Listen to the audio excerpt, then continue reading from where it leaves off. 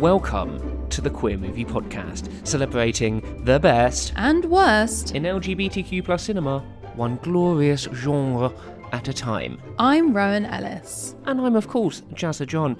Each episode, we discuss a movie from a different genre of cinema. This episode's genre is Queer Disability. But before we dive into this episode, as always, I have to ask, Jazza, what's the gayest thing you did since we last talked? It was actually quite hard for me to come up with this because I've had a heavy work month. I thought you were going to say a very heterosexual month. Oh, have we met? I have had a very stressful month at work. And I decided to cull all non-work stresses from my life. And being gay is obviously a huge stress. And yeah, my choice of homosexuality. No. I decided to once again, for maybe the 20th time in my life, delete Grindr again. Excellent. I believe a previous gayest thing I've done this month is download Grindr. Grindr again. Yeah, long-time listeners of the podcast will notice a pattern with Jazza's gayest thing that he's done this month. Gayest person he's done this month. Am I right? Yeah, I have a hate relationship with queer-focused dating apps, but I've deleted Grindr, and I will give me maybe. Well, I'll tell you what it'll be. I'll give me until I go traveling abroad again for me to download it. Okay. Because I just want to see who's available. Who's around in X, Y, and Z. Just meet the place. locals. Exact. I like to get to know a country through its men. What was the gayest thing you did, Rowan? So I think the gayest thing I did was that I watched Our Flag Means Death. And like of course it was this. And like every other queer person who's watched that TV show, it's my entire life, personality, sexuality, everything. It's queer pirates, basically. It's so good. Yeah. And as someone who, if you literally have like stood still for 30 seconds in my presence, will know that Black Sails is the light of my entire life and the best thing I've ever watched. Yeah. The fact that there's another gay pirate show, a second gay pirate show, which actually explores a lot of the same themes. I'm living my absolute best life, Jazz, honestly. If there's a third one, I might just ascend, to be honest. Like, it will be too much for me. I feel like pirates are inherently queer. Oh, listen, buddy, I've got a whole video essay that I'm currently scripting about this. It's going to, I guess, be out by the time this particular podcast episode comes out. So if anyone's first vampires, interested, now pirates. Every genre is gay is Hey, essentially what we're realizing. Cis-hets, nothing is safe. Nothing is, we're coming for you. Exactly. Coming for your cowboys. We're coming for everything. 100. Cowboys are definitely also gay. The last two episodes we've done are. Every genre. No. What we're realizing when we say the best and worst of LGBTQ plus cinema, one genre at a time, we're basically like genre is gay. Therefore, that like kind of goes without saying. Welcome to the podcast.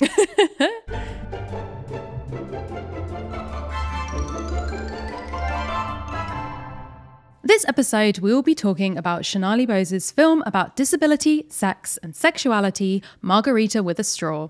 It was released in its native India in 2014, as well as doing the International Film Festival circuit, where it won its fair share of awards. As is customary in these hero parts, we'll be splitting the film into 3 acts, and a little bit of a spoiler. I have to tell you now that the party and its aftermath is a tradition of one of our acts has to be called The Party and Its Aftermath. It was really difficult. It was even more difficult to do it for this movie than it was for Power of the Dog. So that says something. But then after we've done that, we are going to be talking a little bit about the background of the film, how it was conceived and cast, and then also some context about disability in film. Finally, this film is confirmed queer. But just how queer? We'll give the film our very special gay ratings. So without further ado, let's sell our grandmother's necklace so that we can buy an iPad to watch porn on and get settled into Margarita with a Straw. So with these episodes, me and Jazza kind of get together. We each assign ourselves a different kind of topic to research around like the film itself, the genre, all that good stuff. And normally we kind of split it. So one of us does our bit of context before we talk about the movie itself and run through kind of the plot, and one of us does it afterwards. And today we were kind of talking and we thought it made way more sense for us to do most of our stuff after we've actually talked about the movie, because we will be referring a lot to things that happen in the plot, and it just kind of made more sense to be more clear, to refresh people's mind if they've haven't seen the movie recently, or if you haven't yet watched it at all, so that you understand what we're talking about. But before we dive into the plot, I did just want to have a quick bit of context, because I think it's very interesting, which is specifically the LGBTQ plus disabled movie kind of genre. You mean two minorities in one, Rowan? In one Is movie? it possible? Who can say? So I would say that in terms of movies that have like disabled queer characters, the movie that I think most people will have heard of, or at least the kind of people that I've interacted with and that we've kind of talked to about movies, is The Way He Looks. So I think that like there was a very specific gay internet niche that was very into the short film in 2010, which included myself. It was a short film called I Don't Want to Go Back Alone, a Brazilian short film. And essentially it was just extremely cute and sweet. It was like a sweet teenage romance that the feature film is essentially the same plot as the short. There's like a couple of extra subplots in there, but ultimately it's basically exactly the same plot. So yeah, the new boy comes to town and our high school protagonist, who is a blind student, essentially kind of falls for this guy, but simultaneously there is maybe some jealousy, maybe some strained friendships with his best friend. And so it's a, you know, classic high school sweet romance. I think that that's probably the one that most people that I know are familiar with, if they're familiar with any at all. Because to be honest, there aren't that many movies which talk about both disability and sexuality. And I think that it's kind of obvious what the reasoning for that is, which is that we have this idea, you know, the false idea that there is a sort of a nebulous outline of a normal human being. Just a default human. And it's probably that person is white. Quote unquote normal. A normal, one of the normals. That person is probably, you know, white, a man, They're muggles, able-bodied. essentially. Yeah, like just heterosexual, just the everyday guy, you know, the every man. Oh, and it is a guy. Yeah, the every man is very much a man. And so, yeah, the more that you deviate from that, the more it's, one, just a reflection of reality, because there are people who exist within these different kind of intersections of identity and experience. But also it becomes more the conservative nightmare of like, oh, so what, you think we're going to make a movie about a disabled trans Indian woman? And I'm like, Maybe. yeah, sure, why not? Like, they exist. And so it's not that surprising, I think, that this is kind of what has happened, that this is like not a particular niche, like it's a niche genre enough that like you can count the amount of movies that people have heard of on like one hand. And I think especially, we'll talk about this a bit later after we've talked about the plot, but the specific stereotypes and kind of tropes that are within queer movies and within disabled movies, ironically enough, are sort of opposites in a lot of ways. You have the like very desexualized, infantilized disabled narratives, and then you have the very sexualized queer narratives. And so all of these things are conspiring together to mean that it's not a particularly prolific genre as of right now, at least not kind of movies that a lot of people will have heard of and be familiar with. And I think actually we're probably more likely to have seen LGBTQ plus movies within an idea of disability that is more skewed towards mental health maybe than it is towards disabilities which are more physical. And obviously that's like that's like within the disabled community, like these are conversations that are very nuanced and complicated, which never make their way onto screen, because again, why would you bother to have complex discussions within a community when you can just have a very othering look at a protagonist who has that one thing about them that's not normal. It allows you to have simplistic, I think both on the marketing side of things, this is the X movie. Yes. Whereas also it allows you to have kind of like a clear narrative as well. And I think that there's some things in the way that we tell stories that maybe is more conducive to there being kind of like a singular issue rather than an intersectional one. Especially within movies that have a very limited runtime. Right, exactly. I have a feeling that if we were to think about like TV series, it may be a little bit easier for us to find some examples. I will say there is kind of the one that comes up if you were to search for it, because normally if you search into Google like LGBT happy movie or whatever, it comes up with like auto suggestions, and oftentimes they're very populated. Sometimes you're like, is that a happy movie? Or like, is that really what I'm searching for? But if you search for like disabled LGBTQ plus movie, there's 3 examples that come up, if that. And so the one that's probably the most recent is T11 Incomplete. At least I think that's how you pronounce it. I've not actually seen it. It's very, very new. I think it's only kind of just had its release. It's been, again, doing like the film festival circuit. And the filmmaker herself lost her leg in the line of duty. She was a state trooper in 2001. And then she went on to become like a writer, director, producer. And we will talk about this later, unusually hired disabled and queer cast and crew within working on the movie. And basically it's a queer kind of love story, but it deals a lot with some sort of very like deep, dark personal themes and someone really clawing themselves out from rock bottom and kind of becoming a better person, or like the person that she wants to be, with a romance, kind of a queer romance included. So there are indeed these movies kind of sprinkled around, but it's definitely I think we're getting to a point where these conversations around, you know, more queer stories, more disabled stories, more stories with people who hold those identities at the creative helm, actually telling the stories and creating the stories, means that hopefully we will be seeing more of this in the future. But right now, this is part of a genre which is very sparse. And we will talk about all of the implications and the way in which this movie actually managed to get made in the first place without a lot of precedent for it, once we've taken you through the plot of the movie.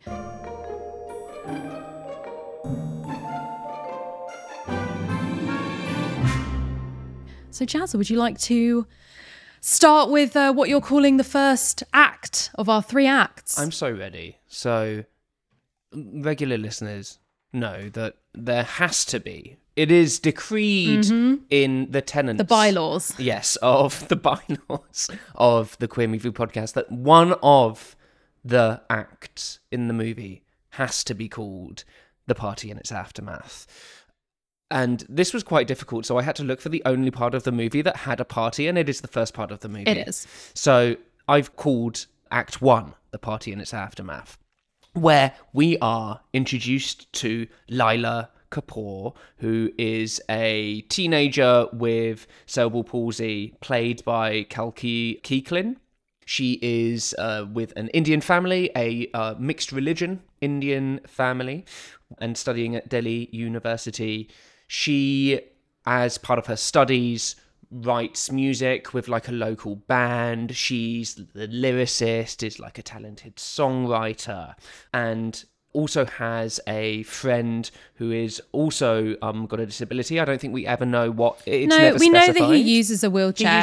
And I think it's implied from the way that he interacts that he isn't an ambulatory wheelchair user. Like he uses the chair for all of his mobility needs, because I think he is depicted as someone who very much feels separated from people who don't have to use mobility aids, who are like the word he uses being normal. But we don't actually find out exactly like what specifically has caused that for him. This is Dhruv, who in the opening scene jokes with Lila about, we're going to get married one day, and then they sip soft drinks together through a straw. It's very cute. You get, at least I got the impression off the bat, that Dhruv feels something for Lila, and Lila probably doesn't feel it reciprocated. Oh, that might be... I found this scene very interesting because I was really confused about the fact that he is also like pointing out a girl in their class to her, and like the fact, like specifically her ass within the scene. I'm pretty sure that he's negging. The beginning of this movie feels like, from the very first images that we have, it's very much like our setting that we're establishing ourselves in is India. Like this is going to be the first setting, because later on when she leaves, it really is trying to emphasize that kind of fish out of water kind of element to it, which is not specifically... Or fish in the snow. Excellent. Which again is like what a lot of this movie does, which is not paint the struggles that she goes through as primarily like this is because of her disability. It's actually like, if you're a teenager who's kind of starting university and is transferred to a completely new continent, yeah, maybe there might be some stuff that's like you like miss your family, or what it's like you have trouble because your mom always cooks amazing food for you, like realizing, oh wait, I have to be an independent adult now and like cook my own food. And that's complicated by the conversations around independence within like a young kind of coming of age story of a disabled person, but it's not completely different to it's not completely anyone's alien. experience. Have you met freshers? Like none of them they can just cook. just the amount of boys I knew who would exclusively cook, like they would put ketchup in pasta with some cheese and be like, dinner. My flatmate is in his 30s and that is still his dinner. Oh my God. It's very sad. But yeah, so we have this like really loving family that she's from. Clearly they are teasing each other. It's like very sweet. She's got this younger brother who's kind of the classic pain in the ass younger brother. He's such a little shit. Yeah, I know. It's great. Her dad, who's just like joking around. Like it's very, very sweet. We kind of have this established family. And then we also see though some experiences that she has that are very specifically experiences that are difficult because of a disability. So the lift breaks at her university building and a group of guys have to basically lift her and her chair like up the stairs. I think this is one of the most powerful scenes, and it happens in the first 5 minutes, where you can see her disassociating from the circumstance that she's in, and the fact that there are a load of people from her school who are carrying her up, like 3 or 4 people who are carrying her up in her chair, and the fact that they are all talking over her, all talking to one another about her, but not to her, despite the fact that they're helping her with her mobility. I thought that was such a powerful scene. I've never seen something portray that in quite the same way. Because fundamentally when you're using a mobility aid, like that's your body. Yeah. And so you have essentially a group of guys who are just like hauling someone's body like up a flight step without like acknowledging or having like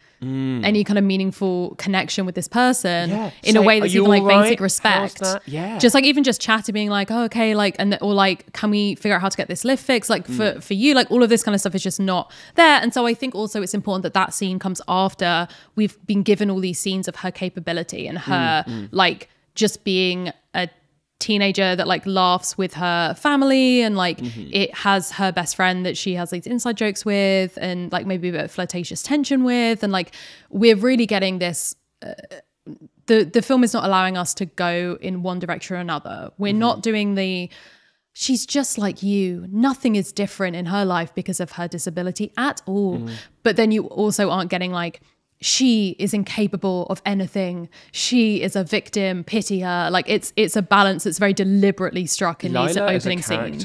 Is so difficult to pity. I pity anybody who tries to pity her. Yeah, which is kind of the point, right? Like, yeah, exactly. And you would traditionally, I think, a lot of the ways that people with, especially with cerebral palsy, the way that they have been portrayed in the past in media is as kind of like, at least when I've seen it in media, it's been in TV shows where they are being cared for by somebody in like a medical drama or something along those lines, and part of their development is all about how vulnerable they are, whereas Lila just comes across as so fucking capable. Like, of course there are some things that she literally cannot do, but she's always pushing the boundaries of what she can do, but also not in a inspiration porn way, because she is also not nice some of the time. Like she's just not a good person for some of this movie, and that's also just fine. Lila is a absolute knobhead. We just will a get fuckboy. Anyway, but I think also like it really was clear to me during these opening sections of the movie that the filmmaker was trying to take any preconceived ideas that you might have, having seen any of the very extreme versions of disabled representation, if you'd seen any, or not necessarily as characters, but just in generally the zeitgeist, the media in general, of like, this is a person to be pitied or to feel inspiration from, and completely just giving you the opposite of all of those in every conceivable way. Because she has this moment with the broken lift, and then she's like crops out her chair in a picture of herself on Facebook. But then as she's doing that, she gets a pop-up of like a porn website, and then is like, and then goes off and has a wank. I'm gonna masturbate to, like, I basically like, okay, I'm not gonna close this straight away. She like unplugs the headphones to go wireless and is like, I think I'm just gonna have a wank now. And then she comes to her university afterwards, and clearly that's been like a very horny making experience for her, and that she's like, I think I actually just want to make out with another human being now for a while. And boy, does she! Does she make dive out into that horny in the library stacks, no less, the quintessential like Almost university like, makeout place. Yeah, almost like the beginning of an actual porno, to be fair. And so she takes her friend who we met in the opening scene, Drew, and sucks his face off. Yeah. It's cute. In like the most teenage way of like, this is not, it's also one of those scenes where you're like, this is just you are horny and you want to like make out with someone in the library stacks, but also this is not your eventual love interest in this movie, very clearly. Yeah, the sexual tension is for me at least very much felt more like, oh, we are two people who like each other enough and there's enough of us kind of fancying each other that we can just do this physical thing together, but this is not our great love story. Yeah, it's teenage sex, I'll be completely honest. Oh my gosh. So Lila, as well as having Drew as a friend, hangs out with the band that she writes lyrics for, feels a little bit distant from them, but ends up developing a bit of a crush for this Assamese guy who is objectively hot. Yeah, he's very he's fit. incredibly good looking, has a shaggy moppy hair. I'd have fancied the pants off of him if I was 17 years old. If I was 17 years, no, maybe not 17. If I was like 15 years old, I would have been like, I can pretend. I can pretend. You seem like someone I would say, oh yes, look how hot he is. And they'd be like, right? And I'd be like, I did it. I think so. I tricked them all. Which I think is the true, when both me and Jazz are acknowledging someone's hot, I feel like you can, it's real. Yeah, you know where it is. They hang out a little bit. They're jamming with the band. They're preparing for a competition for a battle of the bands. A line that I really like is Lila goes up to this guy and says, "You can come to my house anytime and jam." And I'm like, Lila knows that jam means sex. Excellent. Very good. Well done. But it's great because like that scene has a lot of, I felt like had some really interesting subtlety to it, because she's like, this is going well, I'm going to ask him to jam. And then he says, what? And I feel like it's because she can't tell whether he's saying what, as in like, why would I come to your house? Or whether he cannot understand her. Yeah. And that to me is really interesting, because that is like a very specific experience, which has real like Venn diagram crossover with any teenager's experience of like awkwardness and asking someone out and like being nervous about what they're going to say, but with real specifics of someone who is worried about whether they're communicating correctly or right, or in a way that people are going to understand, which we'll get into more, but is something that very specifically is an experience that like the inspiration that the filmmaker was drawing from, who's a family member of hers, also has talked about, like also is something that she has specifically picked out as being an experience that she's had. So it felt very like real in that sense. And then she kind of repeats it, and it's more that he was like, oh yeah, no, sorry, I just didn't catch that. Like, okay, yeah, no, sure, I'd love to do that. It wasn't him like rejecting her. Like, we'd love to jam with you. So they take part in this battle of the bands and they win. Oh, huzzah. Woohoo. Very good. Well, end of the movie, big, well, hey, we did it. We won the battle of the bands. This is the happy ever after. Yeah. Spoiler, no. So they, in the dickest move, in like the weirdest dickest move, where the person who awards the band the win goes, we saw that the lyricist for the band was disabled and so we had to give them the win. Literally those words came out in Hindi, and it was, I mean, on what planet does that sound like an okay thing to say? Lila flips the bird and then as fucks she off. should. Has a bit of a cry. She's supported by her bandmates. They all say you're actually really good. It's not a bad song either, to be fair.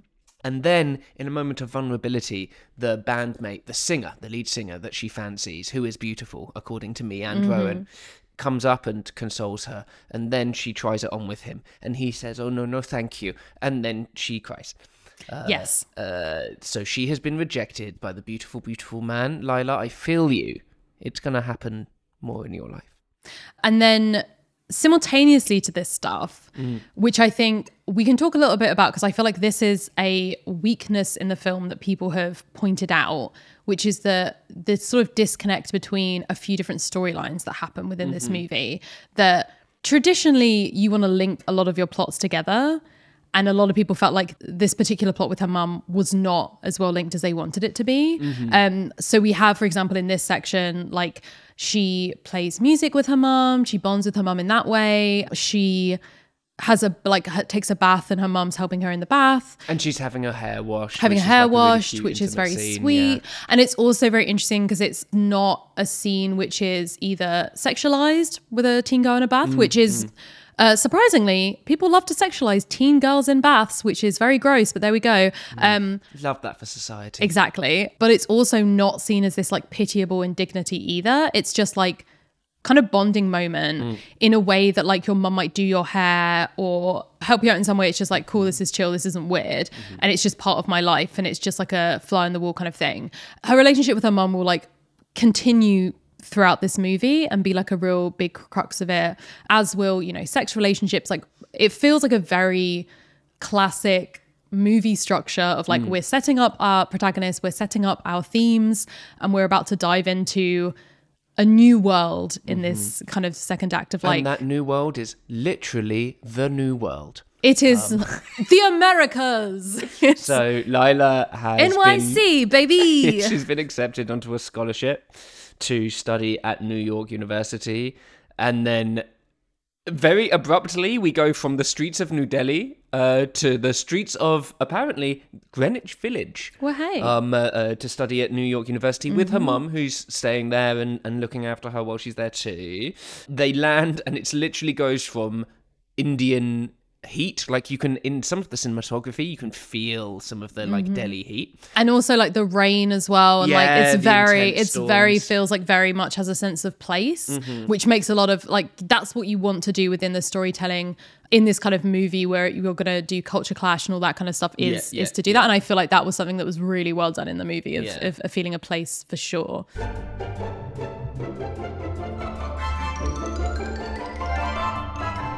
And then we land in Manhattan and immediately snow.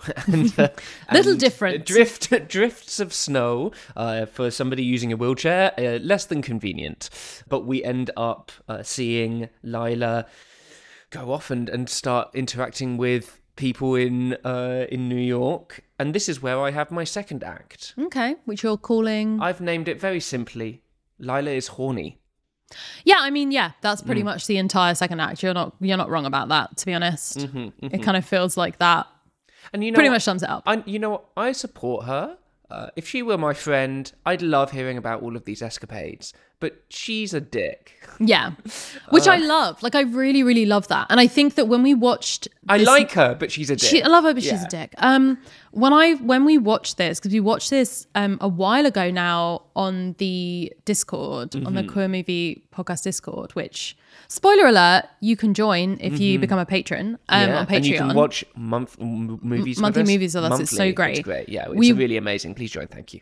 We watched this movie and it's really interesting because I feel like people have a very sensitive dickhead meter in the Discord. I feel like if you have a character who's even a little bit annoying, they're like cancel them. I hate them so much. And I feel like this is that kind of character where it's like she's just making bad decisions sometimes, but also you're kind of rooting for her at the same time. And I feel like this is, as someone who is like asexual, a lot of lesbian media and a lot of queer kind of woman media, bisexual woman media, it's very sex heavy in a way that I am like just not very interested in. I'm much more interested when there is some kind of like actual like plot reason or character reason or something that feels like it makes sense for it to be happening. And so like, you know, the old Handmaiden, love it, like a 10-minute sex scene in that, but it kind of made sense because there was a lot of like personality going on and sure. weird. It was also a really fucking long movie, so that it was also proportionately makes sense. Proportionately, it was a 10-second sex scene. But this movie's kind of the same. Like, I'm very fed up of movies with queer women where there's like zero chemistry between the leads, and they just have this very like fraught, like strings orchestral score in the background sex scene. I'm like, this is so fucking boring. Whereas, you know, Act 2, she was being very horny, but in a way that was like, okay, we're actually learning something about her character and how she sees herself, sees other people. She's kind of getting to know herself better, her independence. Like, she's in this completely new place and figuring stuff out. She's had this previous life, right, where she's been rejected by this guy she really fancied. She kind of just made out with her best friend, who then told her, you'll never fit in with any of the normal people. Oh, yeah. Like you can't make yourself be normal by hanging out with them. Kind of this implication that they didn't really like her as a friend, which it must mess you up as someone, as like a teenager or like a young adult, where have all these insecurities and someone is literally telling you, like mirroring them all back to you, and then your like last experience is rejection, and then you have to move to another country. Like, she's dealing with it. How she's going to deal with it? I mean, I hard relate in general. I've definitely had terrible breakups and then coincidentally moved to a different continent. Oh my god, classic you. No, never. That's so me. Oh my god. So because she's still living with her mum. Her mum is kind of like, well, you really should be studying. You have come here on a scholarship, and that sounds important. Mom, when are you going to let me leave and be on my own? Let me be cool. And so Lila wanders out and then finds a Black Lives Matter protest, it looks like. Or like an anti... Classic New York. Always protesting. Yeah. There's a protest every day, which is where she gets to... I shouldn't laugh. What I'm about to say is not funny, but it's just such a strange occurrence. It's a meet of, like, cute, meeting Jazza. somebody. It's a meet cute. She gets tear gassed and then meets Kanum, who is a blind student as well of Pakistani Bangladeshi descent, and they start hitting it off, hanging out. One of my favourite things about Kanum is how she introduces herself, and she says, "I've lived in 7 countries. Including Madagascar."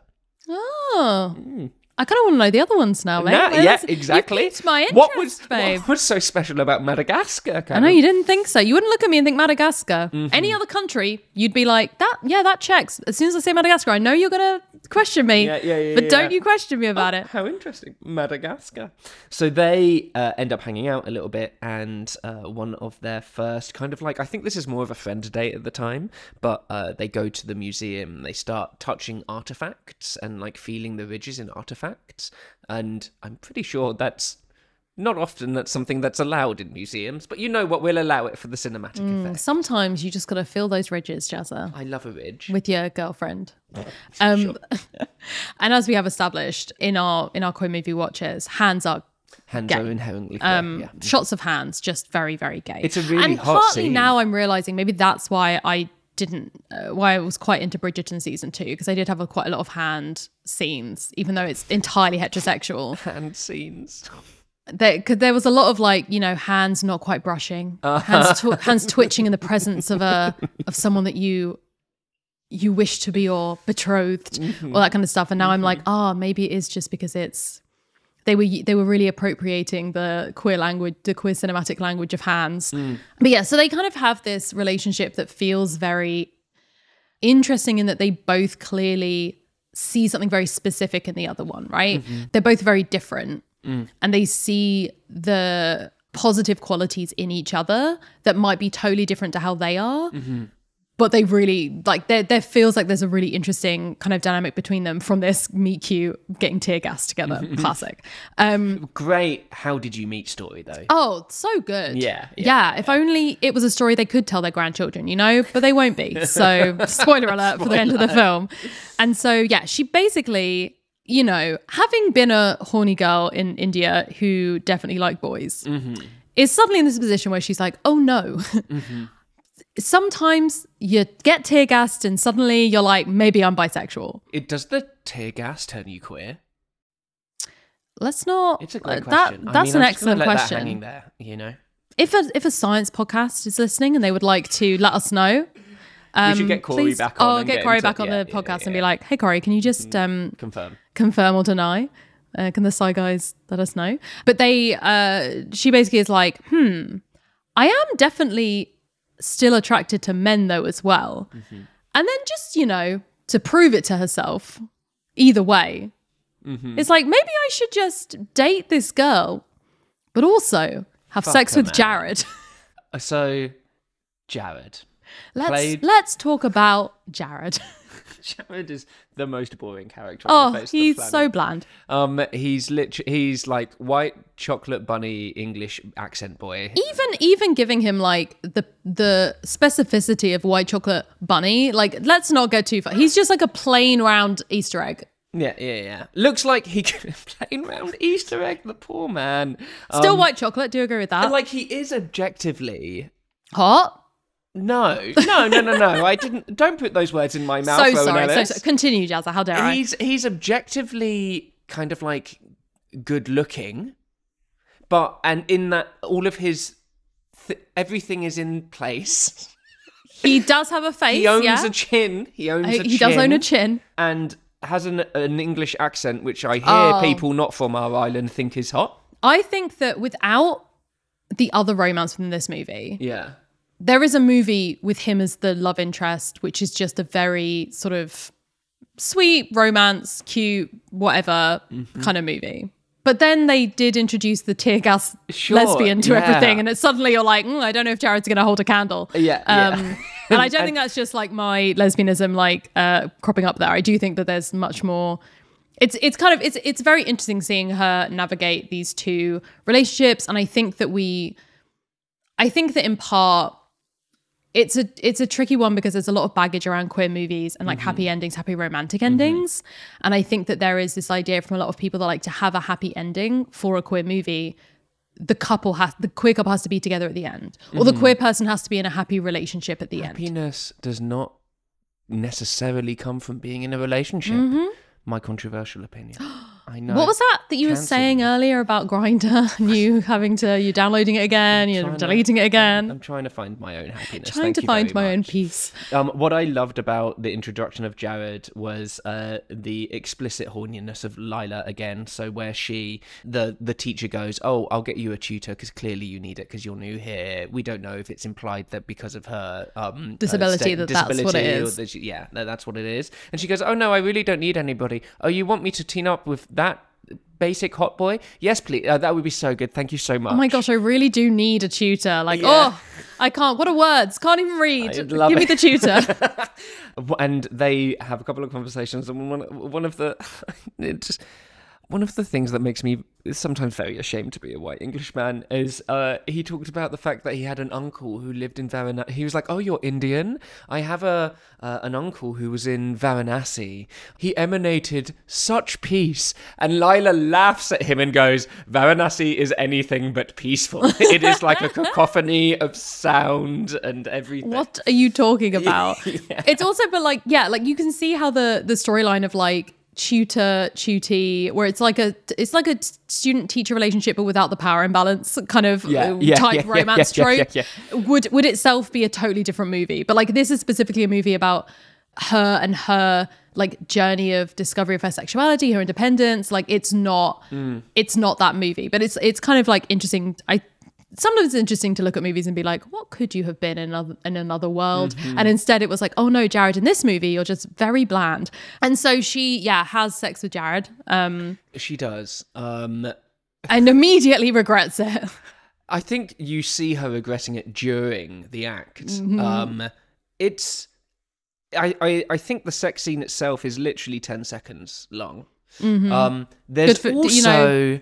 I felt really uncomfortable with the way that it was initiated, but I have heard people who similarly sometimes need assistance going to the toilet, where they were like, oh, it was great to kind of like see that intimacy. But it was the intimacy between Lila and Jared started with him undressing her so that she could go to the toilet. And that, I don't know, it felt a bit exploitative on Jared's part to then be like, let's bang now. This is a scene that's been like very heavily commented on by a lot of people, and I think more people than not agree with your side of things. And I think the context of that, because I think it's separate. If there was no context to this, right, you could argue every which way about the idea of like, it's a way of having like a situation in which someone could be very infantilized, specifically not be that, right? Like if you're in a situation where you're needing someone to help you with like what are considered basic bodily needs, you can see how that can very quickly turn into an infantilizing situation, and that to have someone still be seen as like an adult, still be seen as like an independent person who is also sexual, who has her own desires, like within that moment, could be very powerful. Where it gets specifically tricky for a lot of people is that the instances of abuse and sexual assault towards disabled people by their carers and by people in that kind of position of power is a very real problem. And so I think for a lot of people, it was like way too close to these very real situations of a real power imbalance and a real feeling of vulnerability that meant that they were like, we kind of can't see this as something that like in the end of the day feels empowering or anything like that, or even not even empowering as like a very active word, but even just like cutting across the disempowerment or the vulnerability that someone might feel or what it might look like in the moment. Because the reality is that this is a situation that has a power imbalance that is exploited in real life. And so I think that I mean, with these movies, as like both of us don't have CP, so we can't be like, oh, from our experiences. And but that's kind of the case with a lot of movies. There will be experiences or things that we don't have. And so we're kind of giving our opinions as like our points of view. And then also like I watched it and felt a certain way. And I've also seen the criticisms of this as well that have kind of like reinforced some of that initial feeling that I had, but some people felt really empowered by the choice as well. Like this is like, possible to have both. I know, right? So that's like generally why we try within movies where there are experiences or identities that don't necessarily match ours to look at the reviews, the comments, the criticism that have come from people who do have that experience or do have very strong feelings about it. And you will often find, because no community, no kind of group of people with the same experience are a monolith. No one's going to all think the same. In the same way that, like, you know, there are some movies within the podcast that we've watched that I hate, Jazza loves, and vice versa. And Rowan knows she's wrong. Because that's kind of not how it works. But I think it's useful to talk about it in terms of the context of why people feel different ways on top of their own personal experiences and things that they might think. Because there'll be people who watch this who have literally had that experience and be like, with their like partner, for example, and been like, it was the best sex of my life. And that's going to inform their opinions just as much as their disability does, right? And so I think that we'll talk later, because this film is very, very interesting in terms of how it got made and the experience of people on set and the actors and the people who the film was inspired by, and all this kind of stuff is like fascinating. And I think it's always really interesting when we're looking at movies where we have that context of like knowing that context and watching the movie. And I'm so aware of not wanting to have the context of a movie allow me to either make excuses for it or be more harsh on it than if I was just watching it with no context. And some people, it's the complete opposite way around, right? They want to know within a movie where, like, who was writing this, what experiences do they have, like how are they tied into this story. And I think they're both very valid ways of watching a movie. But we're just, you know, being transparent with your listener that this is where we're coming from, in that, you know, for the podcast we necessarily have to do research for it, so we will have this context when we're discussing it. Literally our jobs For now. So yeah, Jared's a bit of a, honestly at this point, the sex scene itself, shall we say, lacks the intimacy of previous sex scenes with Canham, and even the sloppy kiss with her friend earlier in the movie. Like, it just seemed very transactional. It was very straight sex, to be honest. It's what I imagine it's always like. I imagine it always being a letdown. Feel free to @ me, straight community. But that's my take, that's my opinion. Mum is getting ready to go back to India while Lila is fucking around campus, and eventually ends up finding some porn on Lila's iPad. In order to buy the iPad, Lila sold a family heirloom, and they have a big argument, which is somewhat understandable. Mum leaves, and then Lila and Canham keep doing intimate hand stuff, and then I get into the third act of the movie.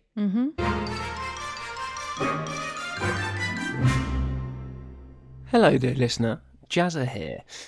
Do you like balls? Well, if you do, just like me, then you will probably also like the other multitude show, Horse. Horse is a podcast about ridiculous stories, internet drama, and some of the biggest and baddest personalities out there in the world today. All from the world of basketball. Very witty joke, Jazza. Hosts Adam Mamawala and Mike Schubert want the world to know how unbelievable the history and culture of basketball is. They're here to fight gatekeeping and prove that it's entertaining for everyone to follow, from superfans to folks like me who've never cared about sports before. Whether it's a shot-by-shot breakdown of Get Your Head in the Game from High School Musical, excellent, or a thorough discussion of the best and worst food at NBA arenas, the Horse Boys have got you covered. New episodes release every other Monday. Just search Horse in your podcast app or check out horsehoops.com. That's horse, because basketball is more than what happens on the court. Do you, dear listener, use the internet? Have you perhaps been on a website before? Have you thought about creating your own? Then may I introduce you to Squarespace, who are supporting us here on the Queer Movie Podcast. For anybody who doesn't know, Squarespace is an all-in-one platform where you can build a brand and set up a business to thrive. You can really pop with a beautifully crafted website, just in the same way that my co-host Rowan has done with hers. Rowan's Squarespace website is quite amazing. It's bright, colourful, and a hub for all of the things that she has in the works. She is, as I have said many a time before, a very busy lesbian. So it's important for her to have a space like this to be able to find out about her YouTube, her books, and even how to hire her as a speaker, which I can recommend you do so. As internet personalities, me and Rowan love the fact that you can use Squarespace not just to build a fancy website, but also connect all of your social media in one place. You can use it as a way to run your email campaigns, and I love fishing around in the data of website traffic because I am I'm a little bit of a data nerd. If that sounds good, then you can take advantage of an exclusive promotion being offered through the Queer Movie Podcast and help support us as well. All you have to do is go to squarespace.com/queermovie, and when you're set up to make all of your digital business dreams come true, you can use the offer code QUEERMOVIE, all one word, to save 10 percentage points off your first purchase of a website or a domain. Help us out and make a really fancy website. Sounds great. Amazing. Iconic. Groundbreaking. Remember, go to squarespace.com/queermovie. Now, back to our little chat.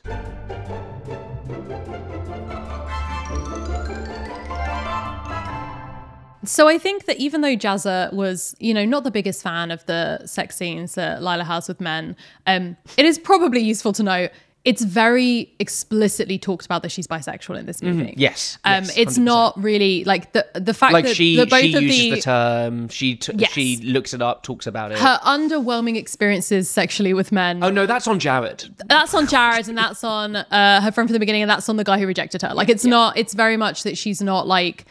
That it's kind of a coincidence that those are the dudes, rather than it being like, oh, this is a discovery of her lesbian identity. Like she very clearly is portrayed as like figuring out that she's bisexual, and it not necessarily being this big like dramatic like, oh my god, this is the worst thing to ever happen to me, like I gotta figure out. Like she like does some googling and she's figured it out, and like the word is there.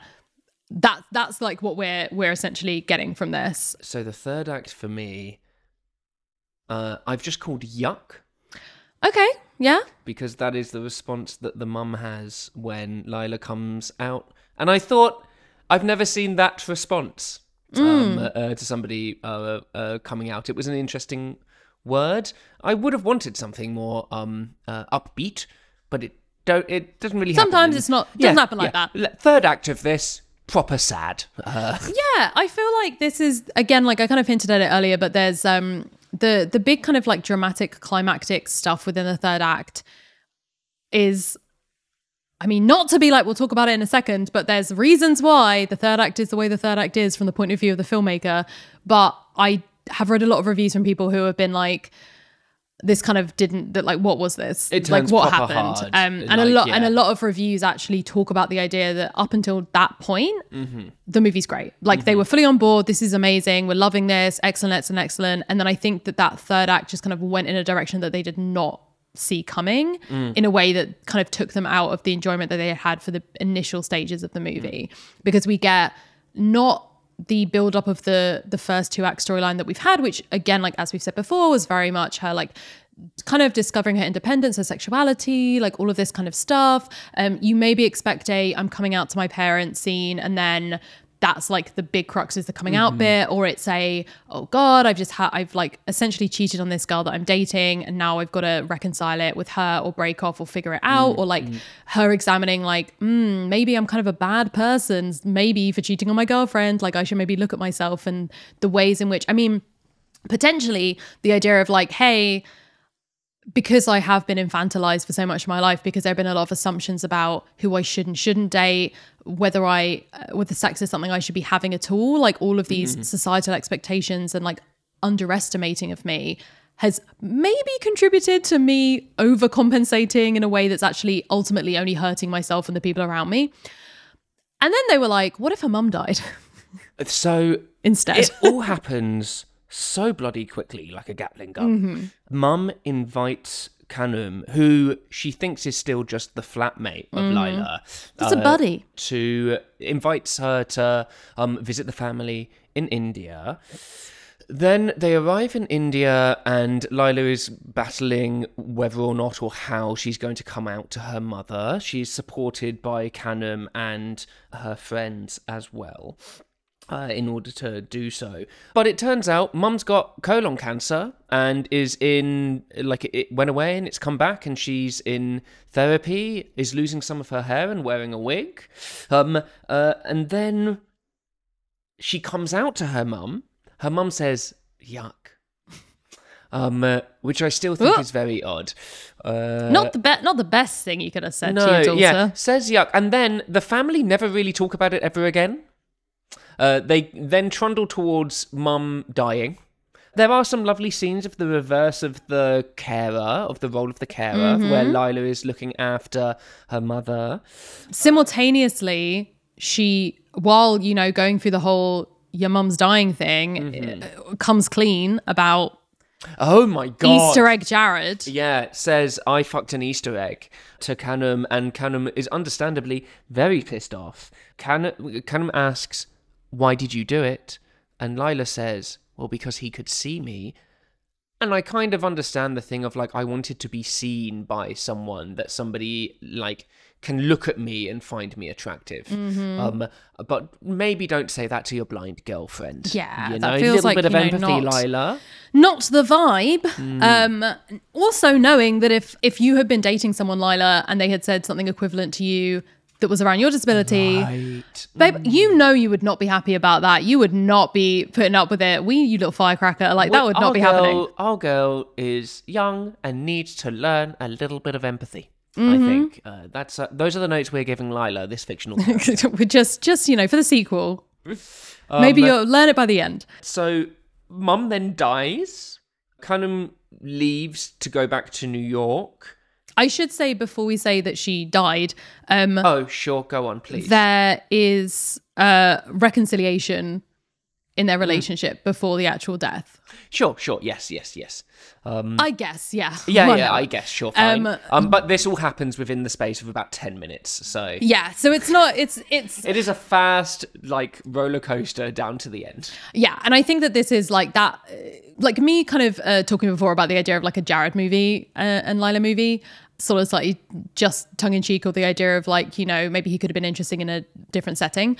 But with here, I'm like, no, genuinely, you could have had a whole movie about a girl and her mother and the idea of her. It was a different movie. Yeah, it was a completely different movie that just kind of like showed up at the end there. And I think that like, I also felt, I guess, similarly to a lot of the reviews I'd seen about that idea of like how fast that happened, and how the fact that we had so much of that first act before she'd even gotten to New York. And then we have this final act that had all of this other stuff in there. It is enforcing the idea that like this isn't a college romance movie, right? Like there's other stuff going on that's just like the middle third and it's mainly about her journey. But I still felt like we could have had that without it being so rushed, especially because it does have those kind of maybe slight tropes of like forgiveness at the end of your life. Like you realize that it only matters that you accept your children because you're going to be dying. So this is the final chance you get, kind of reconciliation, which is arguably, has some forced element to it potentially rather than a kind of a genuine thing. But it's also very uninteresting to see someone change their mind out of nowhere. Like that's kind of not how it works in movies. And so to try and have someone say, talk to their unsupportive family about their sexuality within the third act and then have it all reconciled by the end of the third act is a tough going a lot of the time. When the third act itself, it's literally only half an hour. Yeah, like especially when that's like not been the point of the movie itself. Yeah.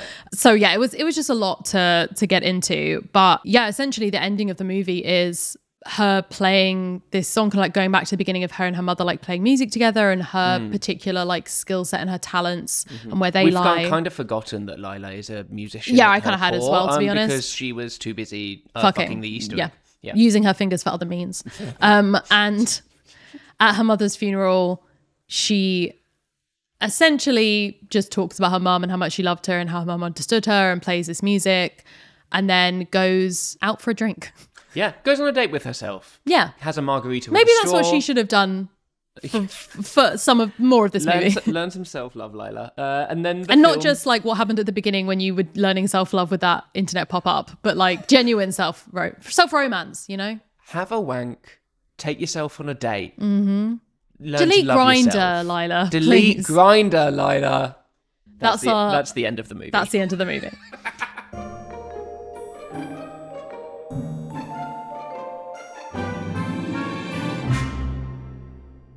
So Shonali Bose, the director, has talked about how she grew up closely with her cousin, who she's said feels more like a sister to her. They were about the same age, born within a year of one another. Her cousin is called Malini Chib, who is an author herself and has an autobiography. Which is called One Little Finger, which she wrote with typing with one finger. Yeah. For 2 years. Love that. Just a bit of flavour for you. So when Bose was visiting Chib in London, they went out for a drink. Apparently Chib can drink anybody under the table. Good on her. We love somebody who can handle her IPA. And Bose asked, what do you want for your 40th? Your 40th is coming up.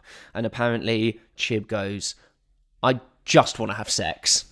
Like really clearly it's just like, I just want to fuck. Every story about this woman just makes me want to hang out with her, to be honest. 100%. There's like loads of them online and I'm just like, the fact that she both really liked the movie, but was also on a lot of like the tour for the movie. Her cousin clearly was like, okay, well, I'm getting flown out to these film festivals. Do you want to come with? And she was like, yeah. And then she just was just like going to the pub, like doing this, just like, yeah, let's relive these glory days of me telling you I wanted to fuck and then you made a movie for me. This is great. So I just feel like she seems like a great time. I do love that. So although Chib's life is not the inspiration for the movie, her fingerprints are all over it, was consulting for Kalki Kuklin, who plays Lila in the movie. And they have some really fun stories as well about how they would like go out, get pissed and like learn from one another. And they also, Kalki also talks about how Chib once said, oh, you know that when you're like, because I didn't know this actually when we were watching it for the first time. Kalki Kuklin doesn't have cerebral palsy. I was a little bit shocked, to be honest. And so she went through several months of really intensive kind of like practice, learning what it was like to live with CP. And that itself is certainly a part of the controversy of this here film. Well, Jazza. What a segue into the stuff I was researching for this podcast, which is disability in film. So yeah, the idea of actors playing experiences and identities that they don't have. We've talked about it on the podcast before. See our Power of the Dog episode. Yeah. It was so and long. I think that there are some identities which are regarded now as like absolutely do not do. Blackface, being one of them, for example. Sure. Yeah. Or yellowface or brownface or like the equivalents. And then I also think that more and more we're seeing that like trans characters not being played by trans actors it's slowly becoming a thing that people are more understanding of like what should actually be happening. And a lot of the people who got like Eddie Redmayne, people like that who have had roles in the past have commented on the idea of like, I would not do this again. And like, I feel like I've learned a lot since that happened in kind of a short time frame. Queer actors and queer roles outside of transness, like just dealing with sexuality, have been slightly more loose and there's a bit more of an argument about it. With disabled characters and actors, I know, like most people that I know within the disabled community are in favor of disabled actors and disabled roles. And the phrase that is used, and I feel like it is useful to say that this is a phrase that's used, but within it holds a word that some people find offensive, but this is kind of the equivalent of the term blackface is cripping up. So the idea of you're going to take on this mantle of someone who is disabled, and where this is, why these things are an issue is oftentimes because they are linked to a history which is very damaging. So blackface obviously being linked to like minstrelsy and all this kind of stuff, or like currently damaging. So like, a trans woman being played by a cis man is very much feeding into the idea of like trans women are just men in dresses, which has a material effect on people in the actual world. And so similarly, the argument for disabled characters being played by disabled actors is things like, disabled people are so underemployed compared to their capabilities and also underpaid compared to their capabilities so often. The wage gap is enormous, that to take away an opportunity from someone who is disabled and give it to someone who isn't feels like an injustice that's very specifically tied to their identity. And then for you to then use their identity within a film, kind of exploiting the identity without rewarding the people within that particular community. There also are a lot of examples of disabilities being portrayed in a very exaggerated, cartoonish, caricaturish light, which feeds into sort of dehumanizing ideas of people with disability within our world. Like there's lots of kind of discussions around it. But it's also similar to these other conversations that we've been having, something that like has happened for a long time in cinema, and people within those communities have been talking about it within their communities. And then it starts to get more of a widespread publicity or conversations. And then we get to a point where it's like, oh, this is no longer acceptable. And then we have to have that conversation of like, what do we do with those films that were made prior to this being something that was like just a known thing that everyone's aware of and we now know.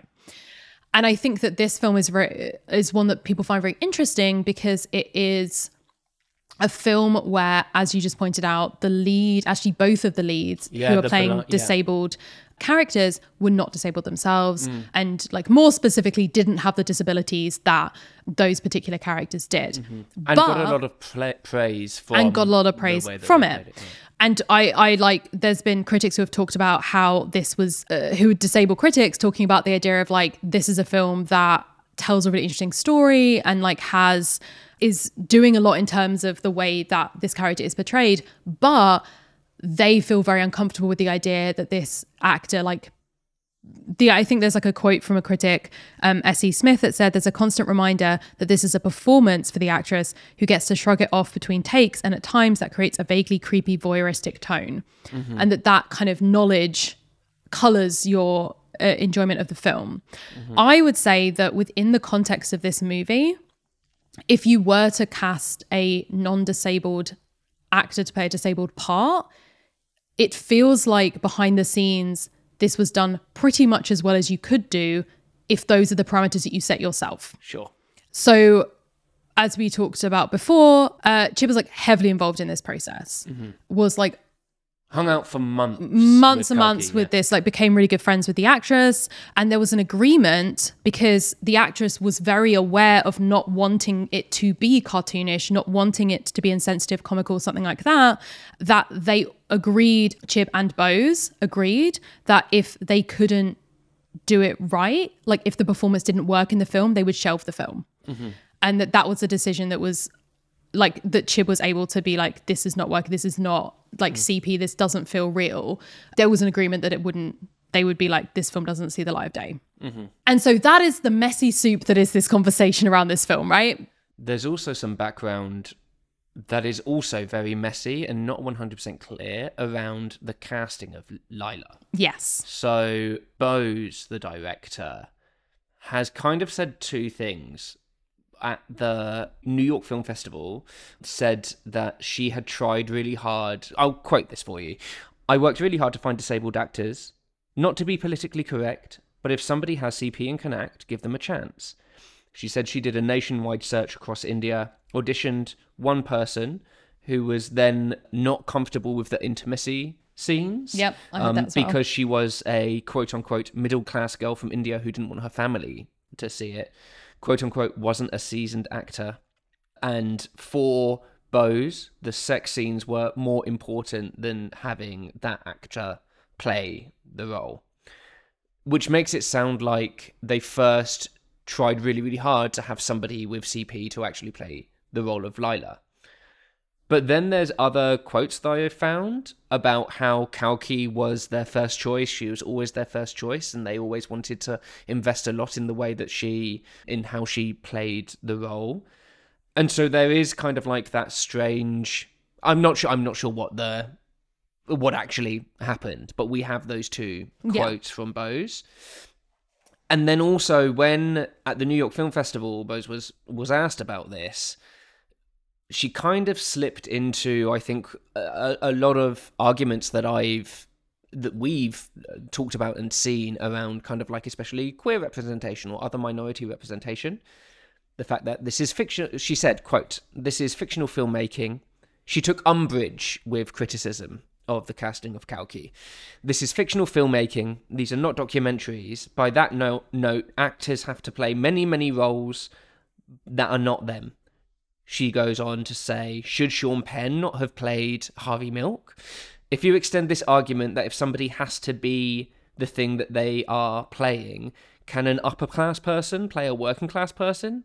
This is fictional filmmaking, and I feel as a director, I did give it a chance to give it to somebody. I don't want to be slammed like this, but if there was such an actor out there, I would have given them the opportunity." Messy soup is essentially yeah, what messy we're saying. soup, messy soup. And yeah, there's so many elements of this. Like there's also the fact that the actress kind of went method with it. So Sure. she So pretty she was much in her chair the idea of the her whole time. like suddenly between takes just being like, oh, let me shake off that like way of that physicality, that thing.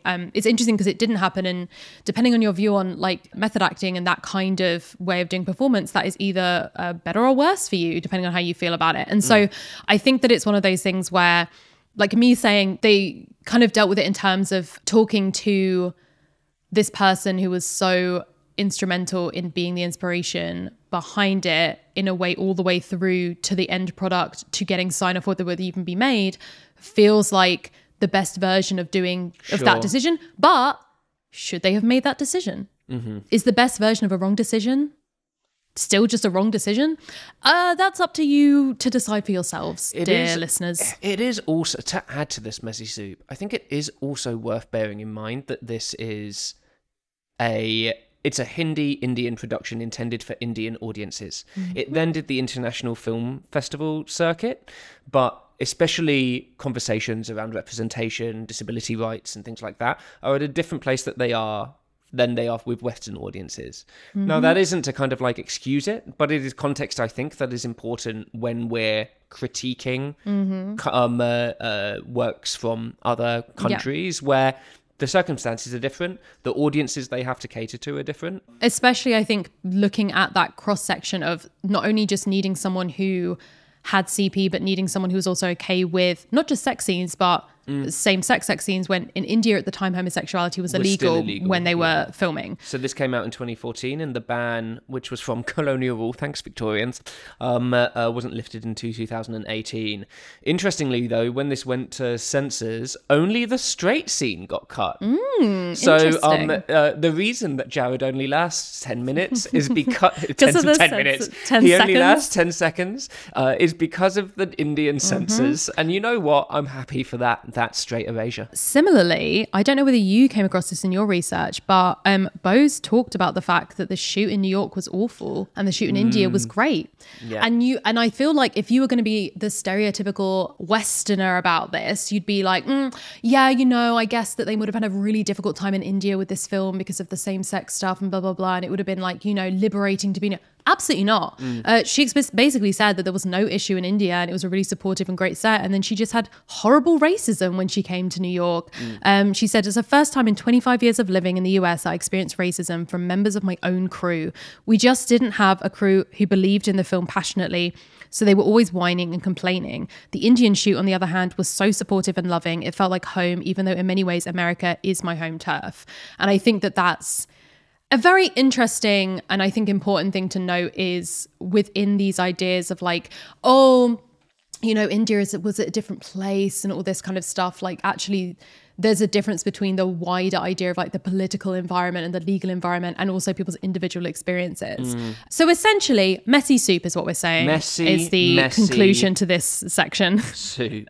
I also just wanted to very quickly touch on the fact that we have within the movie, we kind of talked a little bit about this already when we were talking about what happened in the film, but I feel like there's some stereotypes within disabled rep which are twisted around, turned on their head, commented on in this movie in kind of an interesting way. So, for example, the film came about because Bose's aunt was kind of like, what is the point of having a filmmaker in the family if you don't make a film about CP? Like you have this opportunity, your cousin who is basically like your best friend, like you grew up together, you have this opportunity, blah, blah, blah. And this basically Bose was like, well, I mean, the story of someone overcoming disability has kind of been there, done that, not a fan. So like not really of interest. And I think it took until this storyline that was outside of her cousin's experience, but ran alongside it, kind of came about that.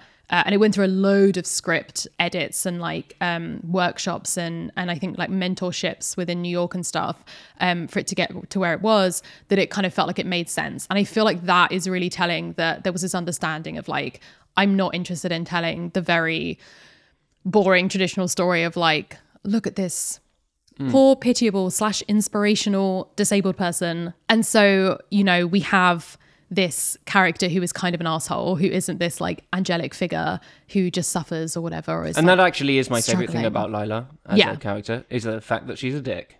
She's the worst. And like part of me, again, I need to know, I don't generally judge movies on like the movies that they aren't, because this was the movie that was made.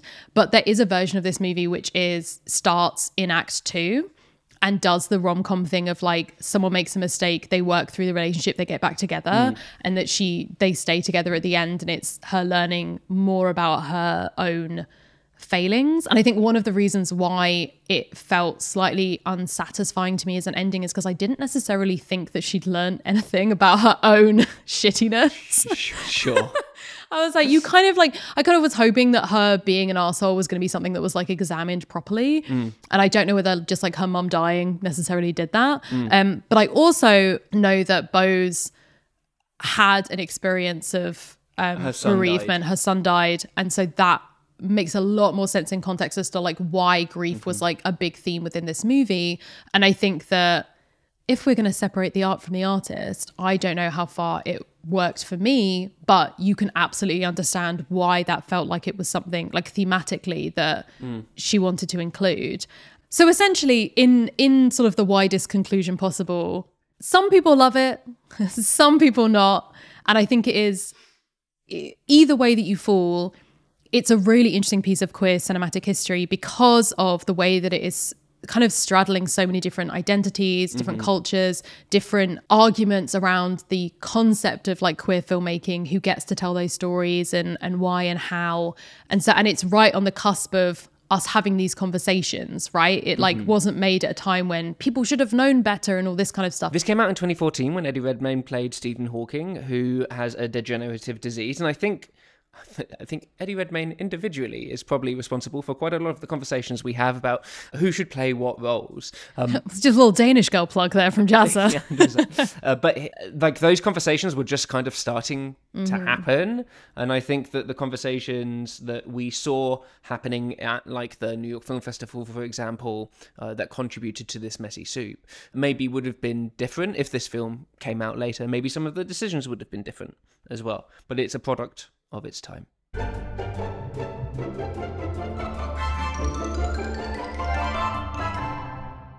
All right, so every movie that we review is awarded different colours of the 6-barred pride flag.